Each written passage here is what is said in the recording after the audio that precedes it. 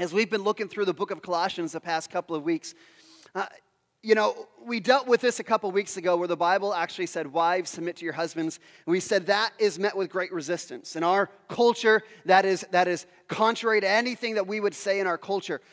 But when we look at the text that we just read this morning, like how much greater is an offense to us, this verse that says, slaves, obey your master. Because when we start thinking about slavery is nothing short than evil and demonic.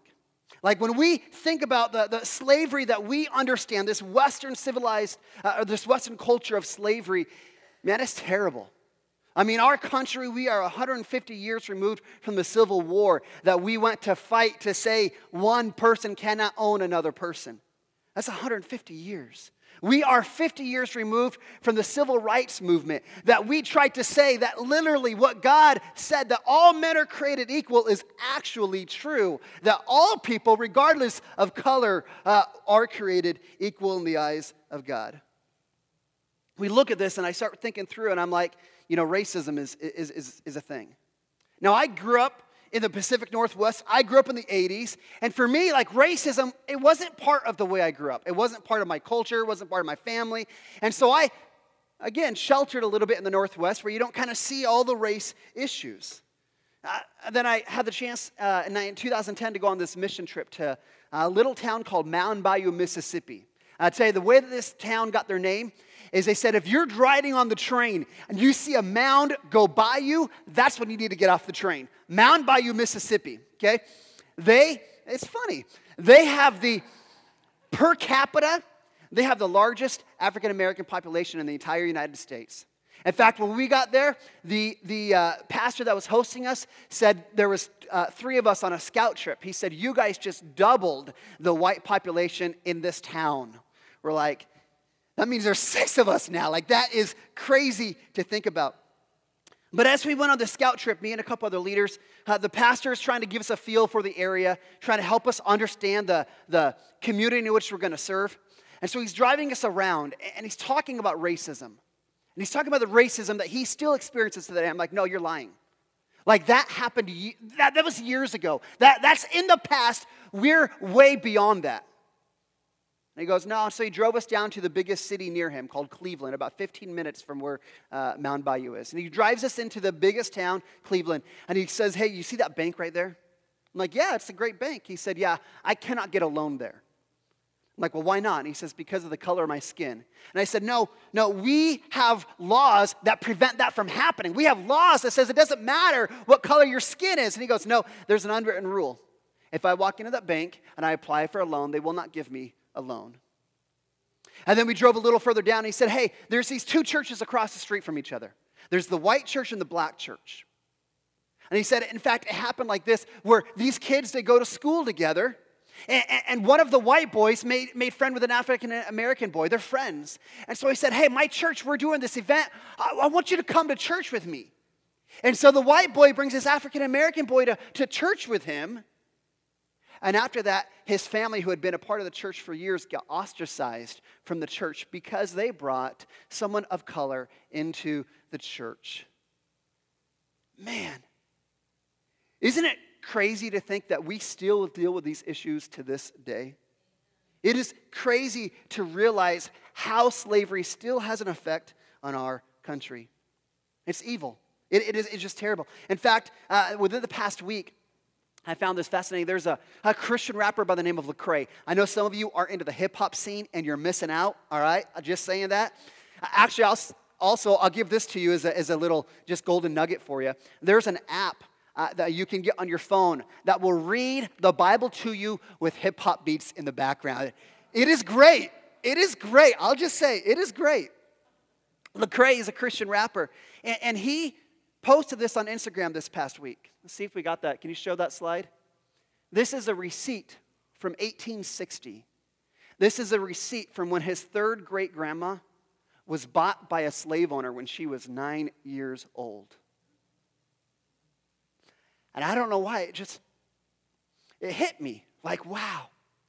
And thinking about how this still has an effect on our country today. Listen, without a doubt, the history, the slavery that we know in our country, the slavery that we know in the Western world was evil and demonic. There's not words enough to describe how bad it was. And then we open up our Bible and we read a verse like this that says, "Slaves, obey your masters." And we wonder why sometimes people look at the Bible and start having a hard time believing what it says, have a hard time learning and knowing about the God of the Bible because they open it up and they see things just like this. Because I'm just going to be honest with you. Like you can read through the entire Bible and nowhere will you find that the Bible just outright condemns slavery. You can look and look and look. Nowhere does it say slavery is evil and it should not be practiced. And if someone tells you, oh yeah, there is a verse, they're lying to you. Because you will spend day after day searching for it because it is not in the Bible. And so what happens is we take our Western lens, we take our Western culture, the way that we know slavery, and we project that onto the Bible. And we look at verses like this. We look at chapters of the Bible like Exodus chapter 12, Exodus chapter 21, Leviticus 22, Leviticus 25, Ephesians 6. And we say, listen, the Bible never condemns slavery. In fact, it almost seems like the Bible condones it. Begin to wonder, like, how could I follow a God? How could I give my life to a book that condemns something as evil, that doesn't condemn something as evil as slavery? And that becomes a hill that some people die on. That becomes the one stumbling block to their faith, where they draw this line in the sand. They draw this line in the sand and say, this kind of God over here, like I like these portions of that God. But then there's this line in the sand because he doesn't condone or he doesn't condemn slavery. He almost condones it. And that becomes a stumbling block where I just can't come over here and understand this God because there's this thing of slavery and it's had a deep effect on our culture. It's had a deep effect on our country. It's had a deep effect on people's families in this room. And that becomes difficult and a stumbling block for me to actually come to try to get to know who the God of the Bible is, and let alone why I should give my life to him and submit myself to it. They're out of here because they don't like this message. I want to do something a little different this morning. I want to do something a little different this morning. I want to do a little thing called apologetics. And so if you are new with us, this is not what we normally do. But I think approaching this text is appropriate for us this morning. Apologetics, this is how we begin to defend the Bible. This is where we try and get some reasoning where we can understand the truth of the Bible. Because the reality is, there may be some skeptics in this room here today.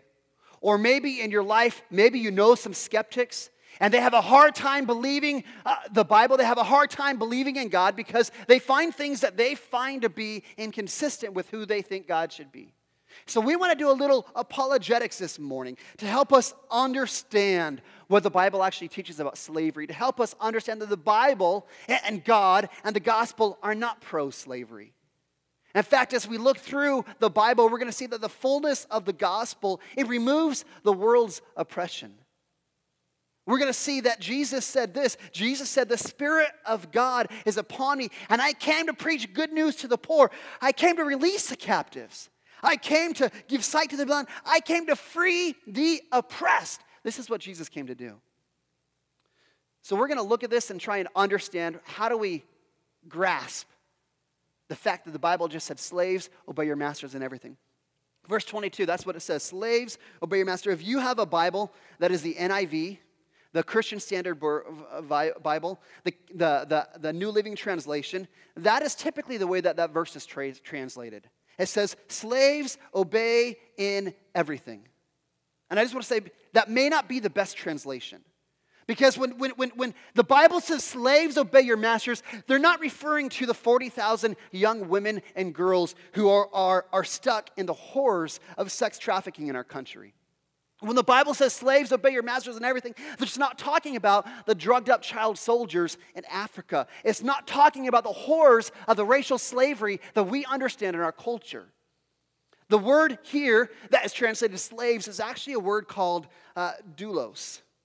And you find it 131 times in the New Testament. 131 times, and over 85% of the time, that word is translated as servant or bondservant. If you read from a King James Bible or the English Standard Version, which is what we typically read, that is the way that that word is translated. Not slaves obey your masters, but bondservants obey your masters. And there's a very big difference between what being a bondservant was and being a slave that we would understand in our Western culture. So I want to try and understand, well, what does the Bible talk about these bondservants that are often referred to as slaves?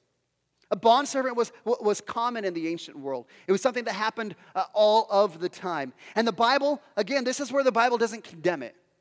But the Bible does begin to regulate it.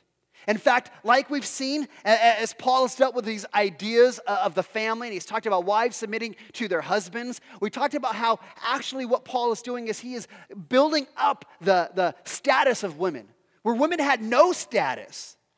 And Paul just said, listen, wives, here's your responsibility, but husbands, you are to love your wives and sacrifice and give yourself away for your wife. He just elevated the role of a woman. He does that with children, and what the Bible is doing right now is elevating the role of a slave or a bondservant. He is regulating it to increase its value. And I'll be honest, as I'm going to go through and help us understand a little bit of this, if you want to say, well, where'd you study this from? There's a ministry called Answers in Genesis that I took a lot of this material from, as well as there's a pastor in Illinois by the name of Rich Graham who did some work that I'm going to borrow some of this from. So this is where it comes from. Here's how we understand a bondservant. There are times that a bondservant, a slave, could have been punished and forced because they committed a crime, and this was their punishment. But oftentimes, a bondservant was a voluntary position. It was a willingly thing. In Leviticus 25, it talks about this. It says that if you had a debt that you could not pay, that you could sell yourself into that person's indebtedness until you could work off the debt that you owed. Also, you would also see this play out, where if you were economically struggling, if you couldn't find work and you're stressed out saying, how do I provide for my family? How do I put a roof over the head? How do I put food on the table? That you could actually sell yourself as a bondservant or, again, a slave, and you would work for another person who would then financially provide for you. How many of you feel like that's what you do with your life right now? I have sold myself to you, so you will pay me so I can have a house and a car and all those other things. It was common, it was common for bondservants to be educated. In fact, this was smart business. This was a smart business for you to educate your slaves because they're working for you. And oftentimes, that bondservant became more educated or more intelligent than their boss who was over them. This isn't some oppression. These bondservants, if they were gifted, if they were intelligent, if they, they had opportunities to rise up into leadership and to be given roles of influence. In fact, you see this in the Bible story. In the Bible narrative, there's a guy by the name of Joseph. And what happens to Joseph? He had brothers. And what do brothers do? They pick on the little brothers. And so Joseph's brothers, they sold him into slavery. And you know what happened to Joseph while he's a slave? He rose up through the ranks to become second in power next to Pharaoh in Egypt. He was a slave who rose up the ranks to being second in power. The book of Daniel tells the story of Daniel. Daniel was a slave to Nebuchadnezzar in Babylon. And guess what happened to Daniel? He rose up the ranks till he was second in power to none other than King Nebuchadnezzar in Babylon. And so we have to understand that this idea, this isn't an oppression. If you were gifted, you had opportunities to rise and improve your situation. Another protection is if you sold yourself into slavery. Let's say you had a $200,000 debt. And you said, I can't pay this debt, so I'm going to sell myself to you until I can work it off. Listen, if you were the person that agreed to that, you couldn't charge interest on that loan. You couldn't say, well, yeah, you owe me $200,000 and I'm going to charge 20% interest every month until you pay it off. You couldn't do that. There was that protection. So you couldn't just continue to attach more and more and more. That was your amount. Leviticus 25, again. Another cool thing is holidays were extended to all of the bondservants. And so when you look at all the religious festivals in the Bible and all the holidays, you even look at the idea of the Sabbath. All of those things, all of those days off, all of those celebrations were extended to the bondservants and the slaves. So you couldn't go and have a party. You couldn't go and say, I'm going to go celebrate the new moon and the new wine. I'm going to have a good time with all my friends. And I'm going to make all the bondservants, they have to continue to work and take care of things. That's not the way it worked. If you had the day off, if you had the celebration, so did the bondservants. You begin to see a little bit of value that God is giving to this role. In fact, if you are a bondservant, the Bible regulates that you are given opportunities for freedom. That your slavery, it had an expiration date. That if you were an Israelite, that after 7 years, that you would be freed from that indebtedness. And in fact, not only were you let go, no longer a bondservant, but the Bible says that the boss was supposed to provide generous support to you so you wouldn't go right back into slavery. So you actually had this person, you had to give them money after they no longer worked for you so that they would be able to take care of themselves and not have to go back into the same situation. Again, you can read this in your Bible, Exodus 21, Deuteronomy 15. And this is a little bit different than the slavery that we know. Am I right? When we think about our Western racial slavery, this is very different than what the Bible is talking about here. In fact, as you follow the progression of the Bible, it comes unhinged. When you follow the progression of the Bible with slavery, it comes unhinged when we get to the book of Philemon. In the book of Philemon, it's a story that Paul, he shares the gospel with a slave. Some people believe it's a runaway slave. We don't really know. He shares the gospel with a slave by the name of Onesimus. And Onesimus becomes a Christian. And what Paul does is Paul sends Onesimus back to Philemon. But this is what Paul says. I'm sending him back not as a slave. I'm sending him back as a brother. That no longer did Onesimus and Philemon have the slave-master relationship. Now they had a brotherly relationship. They were brothers. And how do you treat a brother? You give him noogies. You give him wedgies. You make him do all the bad chores. And the Bible says if you have a brother, you love him. You serve him. You help him. You protect him. And in that moment, Paul is completely blowing up this idea of the slave-master relationship. And this is what the gospel does. The gospel completely changes it. That Paul destroyed that relationship when Paul says, I sent him back not as a slave, but as a brother. And that means, listen, both of them will stand before God. Both of them will worship God forever together because of what Christ has done. Where no longer is it one owns another. Now you guys are brothers in Christ. And so throughout the Bible, when it comes to the issue of slavery, the entire Bible is a story of redemption. It's a story of restoration. And on this issue of slavery, this is what the Bible is showing us. It's this progression. It's this story of redemption, of restoration, which is what the Bible is all about. It's a story of redemption. And that redemption has continued to where the people who fought the hardest to end the slavery that we know of, the people who fought the hardest to end the Western idea of racial slavery, those were Christian people. People who submitted themselves to the Word of God. People like William Wilberforce and John Newton and Martin Luther King, who submitted themselves to the Scriptures and said, listen, this is what God has called us to be about. This is probably a little bit of a rabbit trail. And it made me think about this because this past couple weeks ago, I don't know if you've heard this in the news, there's these couple of, I don't know how to say, maybe famous Christians. I don't know, really famous, but they're outspoken Christians, and they've come out saying, I've renounced my faith. And the reasoning why was, we're not talking about the hard things. You know, the church, we're all about happiness, we're all about feel good. We're not talking about the hard things. Listen, we're not skirting away from the hard things. This is a hard thing. The fact that the Bible says, slaves, obey your masters and everything, we're not skirting away from the hard things. We're trying to understand them, to say, God, help us comprehend the hard things. And this is true. This is what we want to be about Restoration Church. We're not going to shy away from the difficult conversations. You have difficulties? Let's wrestle with them. Let's not do it every week because it's a lot of work. It's a lot of stress on me. But let's not shy away from those hard things. And I want to just encourage you, maybe just extend a little bit of a caution for how we approach the Bible. Because we come to the Bible to learn about the God of the universe, to learn about the love and the redemption that He has for us. And it's dangerous for us to take bits and pieces of the Bible and say, well, I don't really like this piece. This part is hard. And so without any context, we take that verse completely out of context and say, this is why I can't place my faith in God. It's a big rabbit trail, but I think it's relevant for us. Maybe for your own faith, as you begin to wrestle with some of the hard things in Scripture, some of the hard things in faith, maybe for you, you've got some skeptics around you.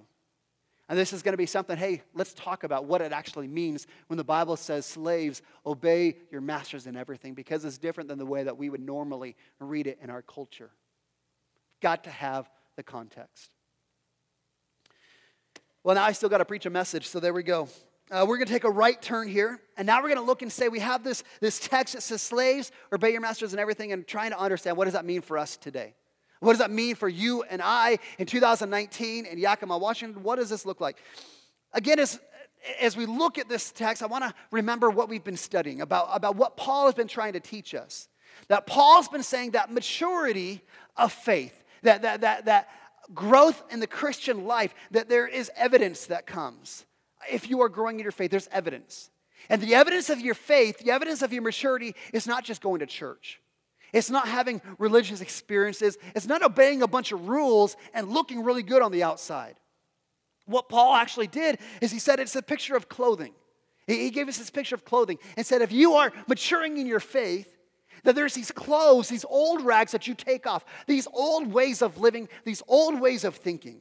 And he says you put off things like sexual immorality and lust and anger and wrath and filthy language and lying. How much of that is a message for us right now? That we want to grow deeper in Christ. This is what Paul says. You want to grow deeper and be mature. You put off these things. And we could hit a response right now. What are those things that you need to put off? What are those things that you have justified? It's not that bad.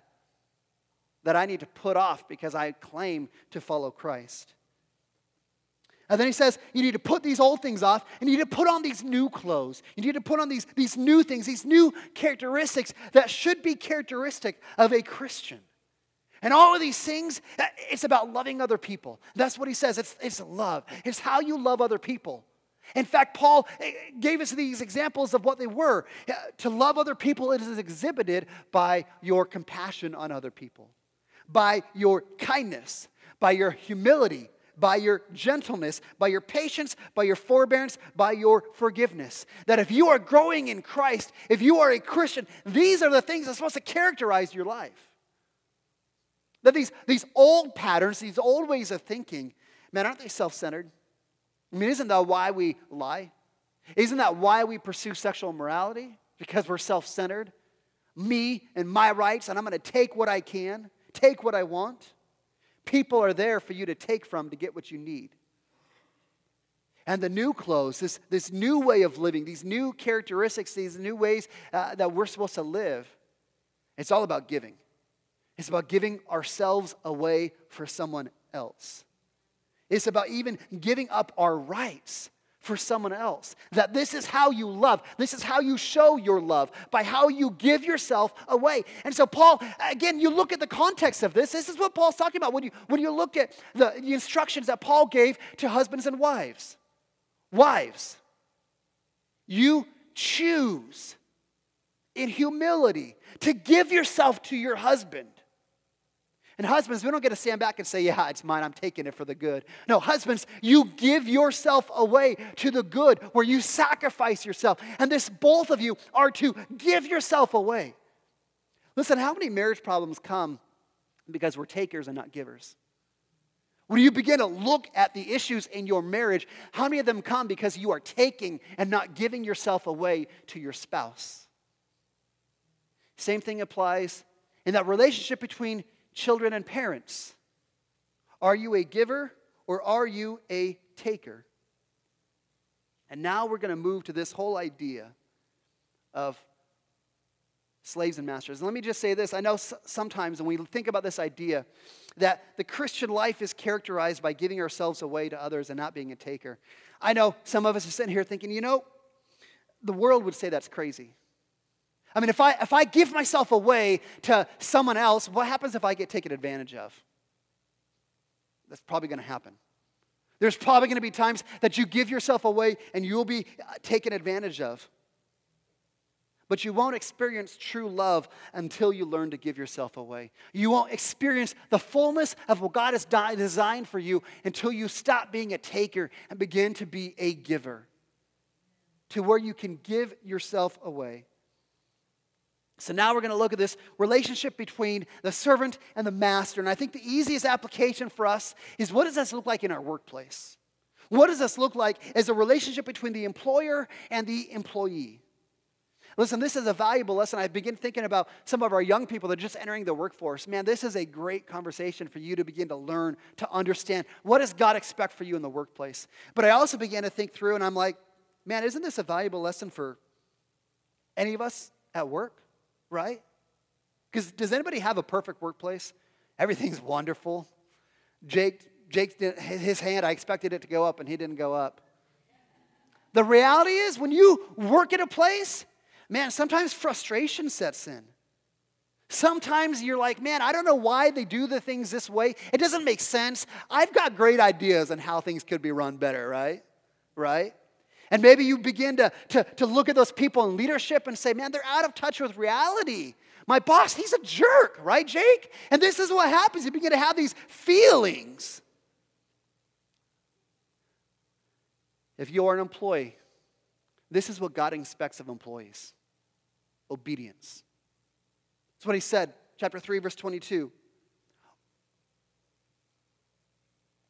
He says, bondservants, or employees, or anybody under authority, obey in everything.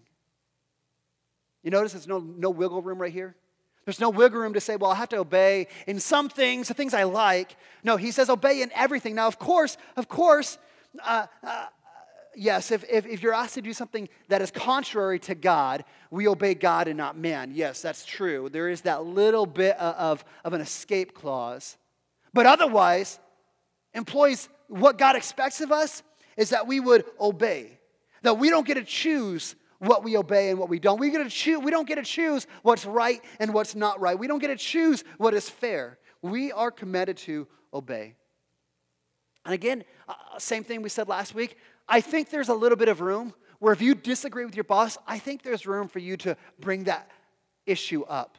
You don't like the way something's done. I think it's right for you to be able to say, hey, can you explain this to me? I don't understand. Maybe there's a better way to do it.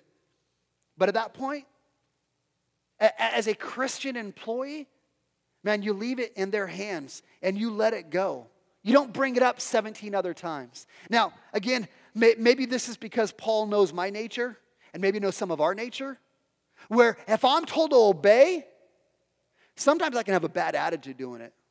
Sometimes I can be grumpy about it. And so Paul, it's like he speaks right to me.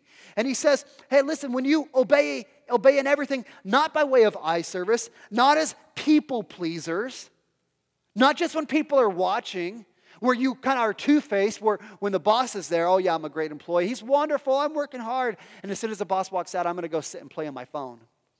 I'm going to go sit and badmouth the boss. How many of you guys know that guy? How many of you are that guy? Right? We probably don't want to admit it. How many of us actually are that guy? This is where I remember growing up. I remember my mom, she'd go to work during the summer, and she'd tell me and my siblings, here's all the chores you have to do today, right? And how many of you were the kid that did your chores right away and did them really good? And how many of you looked at the clock and said, Mom's home in 10 minutes, hurry! Get it done! Because Mom's coming. Paul's saying, don't be that guy. Don't be that guy. He says, verse 22, do it with sincerity of heart, fearing the Lord. And here's the key, verse 23. He says, whatever you do, work heartily as for the Lord, not for men. As an employee, we are to work hard. we work hard to please God and not to please men. That our responsibility is that we work hard for God and not just for the people around us. And you ever notice this? I don't think this just applies to our workplace. I think this probably applies to being like a lifestyle thing. That whatever you do, whether in word and deed, we do it to please the Lord. That the way that we work is a testimony to our faith in God as to whether we actually are pursuing a relationship with Him. So whether we are working or doing chores at home, whatever it is, here's what Paul says here. He says, work hard. Work hard and work to please God and not just to please men. And this is why Paul said that. This is why Paul said you do it with sincerity of heart, fearing the Lord. Because we are working and doing all things towards God. In fact, the audience matters, does it not? The audience matters. If I'm doing a job and I know it's for someone important, we're all going to work really hard on it, right? But if you're doing a job and it's like for the neighbor kid down the street, you're like, oh, whatever. Audience shouldn't matter. I mean, if you work for a jerk, if you got a boss who's a jerk, man, isn't it true that we can justify doing all sorts of dumb things for them? We can justify all sorts of laziness, all sorts of bad decisions. But Paul just said, listen, you work for the Lord, not for men. Does that change your perspective a little bit? In fact, there's a cool story about this idea about how we work for God. This is the inspiration from Mother Teresa. Now, we think about Mother Teresa and all the saintly things that she did. This idea that she worked for the Lord was the reason behind all that she did, that she took this idea seriously. She read Matthew 25, and she began to believe that when she's cleaning, when she's working with the lepers, the people ostracized from society, she began to believe, listen, when I'm cleaning their sores out, I'm doing this for the Lord. I'm doing this for Him. When I'm working with the undesirables for Christ, listen, I'm actually doing that for God. Can you imagine like how in the most tedious of tasks that you have, the most obnoxious things, thankless jobs that are put in front of you? Can you imagine how much greater value it brings if we actually thought, man, I'm doing this for God. I'm doing this to the Lord.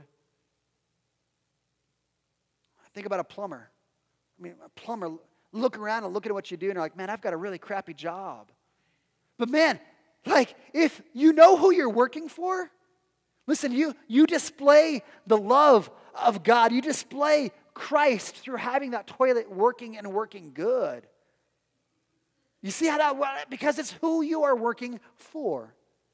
Listen, you may not be like Mother Teresa. You may not be cleansing the wounds of lepers. But if you had this idea I was working for God, how would that change how you work? How much value would that give to the seemingly menial tasks that are given to you? Pushing mounds and mounds of paper across your desk. Repetitive physical labor. I mean, think about this. I think about this. Just think about household chores. Like if you realize, man, I'm working for God, how many of us would go and instead of putting one more thing in the garbage can and trying to balance it so it stays, how many of us would say, if I'm working for the Lord, man, I'm going to take that garbage out and change the sack? Again, this idea, you are working for the Lord. It would change your perspective. You'd take the extra step. No longer would be good enough, would be good enough. You'd be saying, I'm going to do my best. And Paul includes it in verse 24. He says, I want you to obey in everything, knowing that the Lord will, that from the Lord you will receive the inheritance as your reward. You are serving Christ, for the wrongdoer will be paid back for the wrong he has done, and there's no partiality. Now, again, naturally, this is where we begin to work, and we want a little bit of recognition, right? You work, you want a paycheck. You work, you want a little affirmation, a little bit of attaboy. I mean, that's the way it works. And if you're... I got to look at my notes here. I don't know what I said here. Listen, if you are faithful in your work, hey, there's going to be times that you're not going to get the recognition that you feel like you deserve. There's going to be times where we feel abused, we feel used, and we don't feel valued. We feel all these different things. And what Paul is saying is there's no partiality. If you are working your best, if you are working for the Lord, God doesn't have any favorites. He will reward you. If you are faithful, He will take care of you. And oftentimes, just truthfully, oftentimes, it happens out in this life. Where if we would just do what the Bible says to do, if we would work hard for the Lord and not for men, oftentimes you see this work out in this life. And I'm not talking about some prosperity gospel thing, but I'm saying when you put this principle to work and you work hard and you work for God and you're good to the people around you, chances are you're going to be taken care of. Chances are you're going to be given good opportunities. Chances are doors are going to open up to you. That's what happens. And Paul says, listen, if it doesn't happen in this life, it will happen in the next. That there's an eternal inheritance that is waiting for you. And I begin to think through, you know what I desperately want to hear? And this is where I have this need for affirmation. I have this need for approval. You know what I want to hear? The moment that I meet God, I'm waiting for him to say, well done, you good and faithful servant.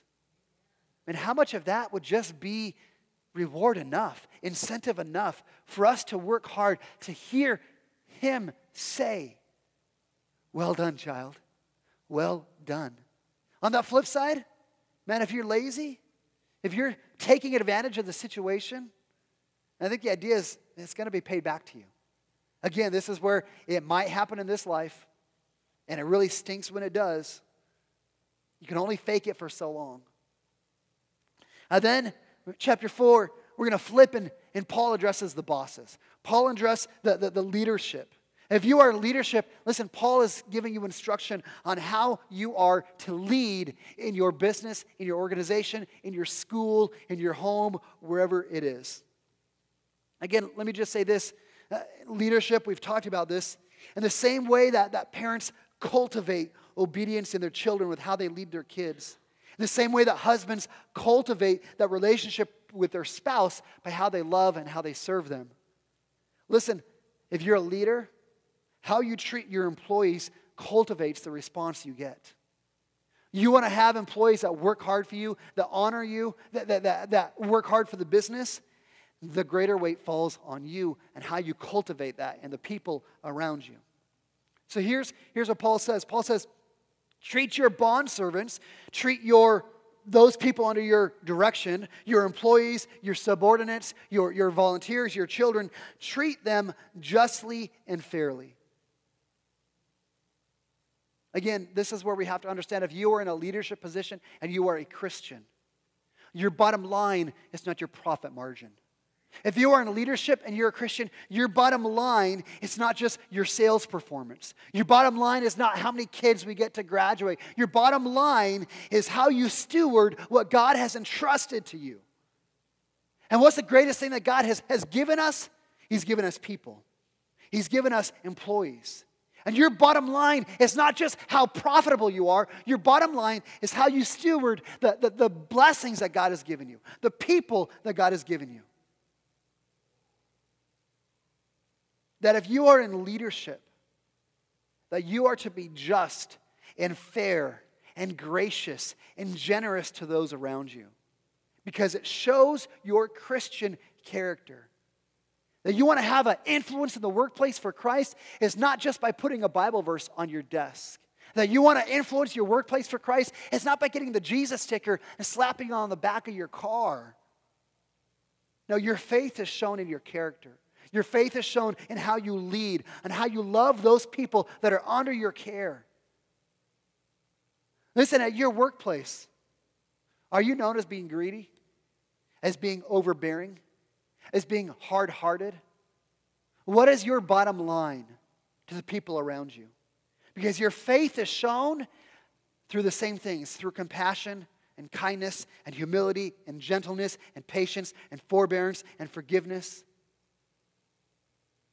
And if you are exhibiting these characteristics, Paul says you will be just and fair with your employees. And then Paul includes this other little phrase to the employers. He says, knowing that you also have a master in heaven. Listen, isn't it easy for us to forget that? Like when we're put in a little position of leadership, isn't it easier for us to forget? We think, well, I'm on top of the org chart, right? Like I'm top dog. I got the parking spot with my name on it. Like I'm the manager. I'm the important person. And Paul says, no, ultimately you aren't on top of the org chart. That just like your employees, you work for God. That your business is actually his business. And this means if we understand we still have a master up in heaven, that we will be held accountable for how you manage your business and how you manage your employees. That you will be held accountable by God. God is your auditor. Nothing's going to get by him. He's watching how you treat your employees, whether you are fair or just, or whether you're all about the bottom line, about making another buck. Practically, let me tell you what this looks like. When we, this past year, the church got to go, this past summer, we got to go on a mission trip to Mexico. And we're in the San Quintin Valley, and the San Quintin Valley is this beautiful valley. They produce the largest amount of tomatoes in the world. Okay? It's crazy. It's beautiful. It's amazing. And we drive by these vegetable farms, and we look at all these farms, and the missionary that was down there with us was like, this is all owned by the one family, owned by the Rodriguez family. I think that was their last name. Okay, they own like you're looking all through the San Quintin Valley, like there's all this land, all these businesses, all these things, all owned by this one family. Because in the early 1900s, this family figured out, hey, we can move from being ranchers to being farmers. And they became just incredibly successful. Own a ton of this valley. And so we're driving down this road, and all of a sudden there's this new farm right next to this big fancy farm. Okay? This new farm. And there's a sign outside the farm. And it has the farm's values. And this farm was owned by a Christian man. And the values that he put on his sign, he wanted everybody to know this is what we are about. It said honesty, integrity, and family. That this man who wasn't as successful, who didn't have as much land, didn't have as much farm, didn't have as much business, this is what he wanted to be known by. And this Christian man is known as a man who pays the highest wage for a farm worker all throughout that 80-mile San Quintin Valley. That this was the destination, that if you could work for this guy, man, you were in this, that was a spot to be.